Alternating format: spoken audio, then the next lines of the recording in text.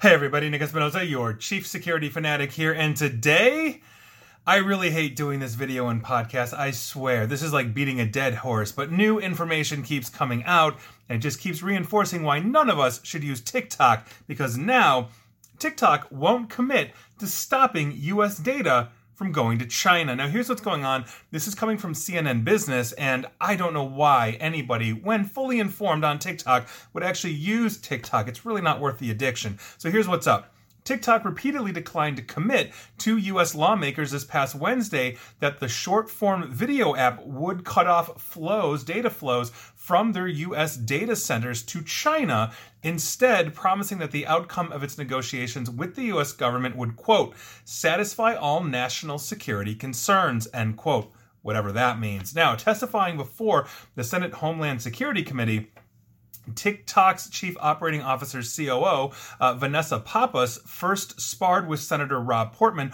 over the details of TikTok's corporate structure before being confronted twice with a very specific request. Now, Senator Portman asked, and I quote, will TikTok commit to cutting off all data and data flows to China, China-based TikTok employees, ByteDance employees, or any other party in China that might have the capability to access information on U.S. users? End quote. Now, the question reflects the bipartisan concerns in D.C. about the possibility that U.S. user data could find its way to the Chinese government and be used to undermine U.S. interests thanks to a national security law in China that compels companies there to cooperate with data requests. I've talked about that 2017 law that the Communist Party of China has put out that basically says if you are an organization or a cloud platform like TikTok, for example, based in China, but gathering information on foreigners, meaning Americans or anybody that's not a Chinese citizen, they have the right to access all of that data at will. That is law in that country. Now, U.S. officials expressed fear that China could use Americans' personal information to identify useful potential agents or intelligence targets or to inform future mis- or disinformation campaigns. Yes, exactly. All the stupid things that happen on TikTok, they are collecting a massive amount of people. And if you were playing the long game and looking at that 13-year-old doing stupid things on TikTok right now, when that 13-year-old is 33 or 43 and running for Congress or is a high-profile CEO, guess who has damning information on that individual? This is crazy. I can't believe this. Now, to continue, TikTok does not operate in China, according to Pappas, though they do have an office in China, which is an utterly ridiculous statement. China is owned by ByteDance. Their founder is Chinese. They have offices in China. Their original name was ByteDance Beijing. Basically, ByteDance also has other platforms that they operate in China. That is total BS, because if you recall, on top of what I just said, U.S. concerns about TikTok were renewed after BuzzFeed News basically had a report in June that was based on leaked meeting audio that said ByteDance employees had accessed user data on multiple occasions. In subsequent letters to lawmakers, TikTok acknowledged the ability for China-based individuals to access U.S. data, but highlighted cybersecurity controls that were, quote, overseen by our U.S.-based security team. Now, if you recall my reporting on this, and again, I'm taking this from multiple sources, there's little audio there basically of U.S. employees of TikTok saying, well, yeah, we got to call essentially the big guy or the manager in China to essentially get this information or gain access to stuff. They can absolutely access these things. And we have basically like a 3 or 4 or maybe 5 month window of audio recordings that were basically turned over by a whistleblower. So I don't believe this at all. Now, on top of this, Senator Portman then pressed the COO Pappas again to commit to, quote, cutting off all data and metadata flows to China, end quote. But Pappas simply vowed that, again, and I quote, our final agreement with the U.S. government will satisfy all national security concerns. Now, on top of this, later on in that hearing, COO Pappas also testified to Missouri Republican Senator Josh Hawley that the entire contents of the BuzzFeed article was false.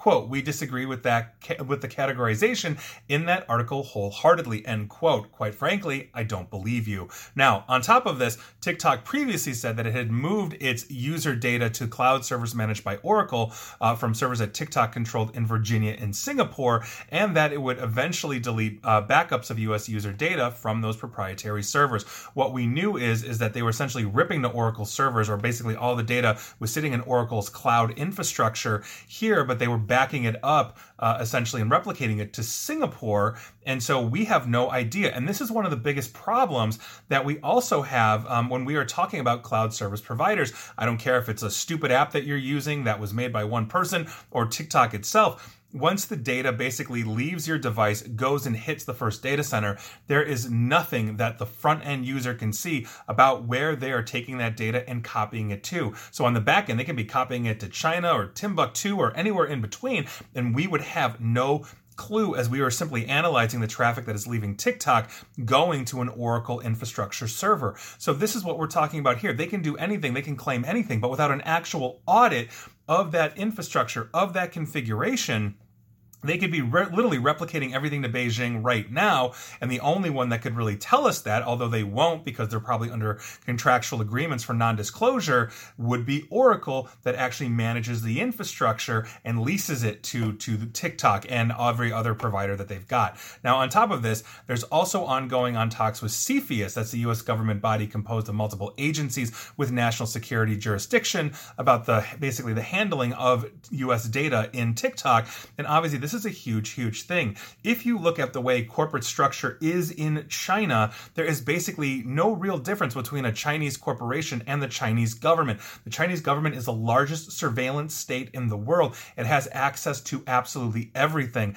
And as I am a person that has personally worked for U.S. interests, for, private corporations, etc., actually in China, what we find that where this traffic gets routed, what we find infected, what we see installed on users' computers thinking, oh, well, this is just a simple translation application. It's absolutely unbelievable the amount of infections and surveillance that go on in that country.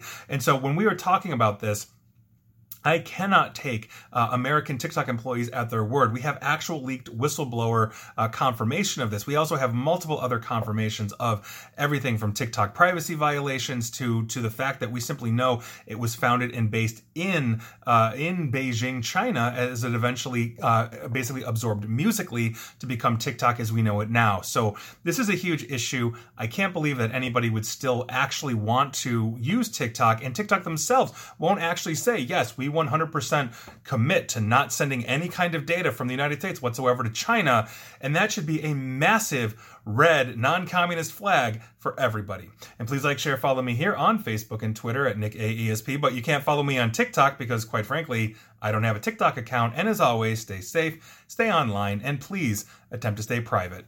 Thanks, everyone.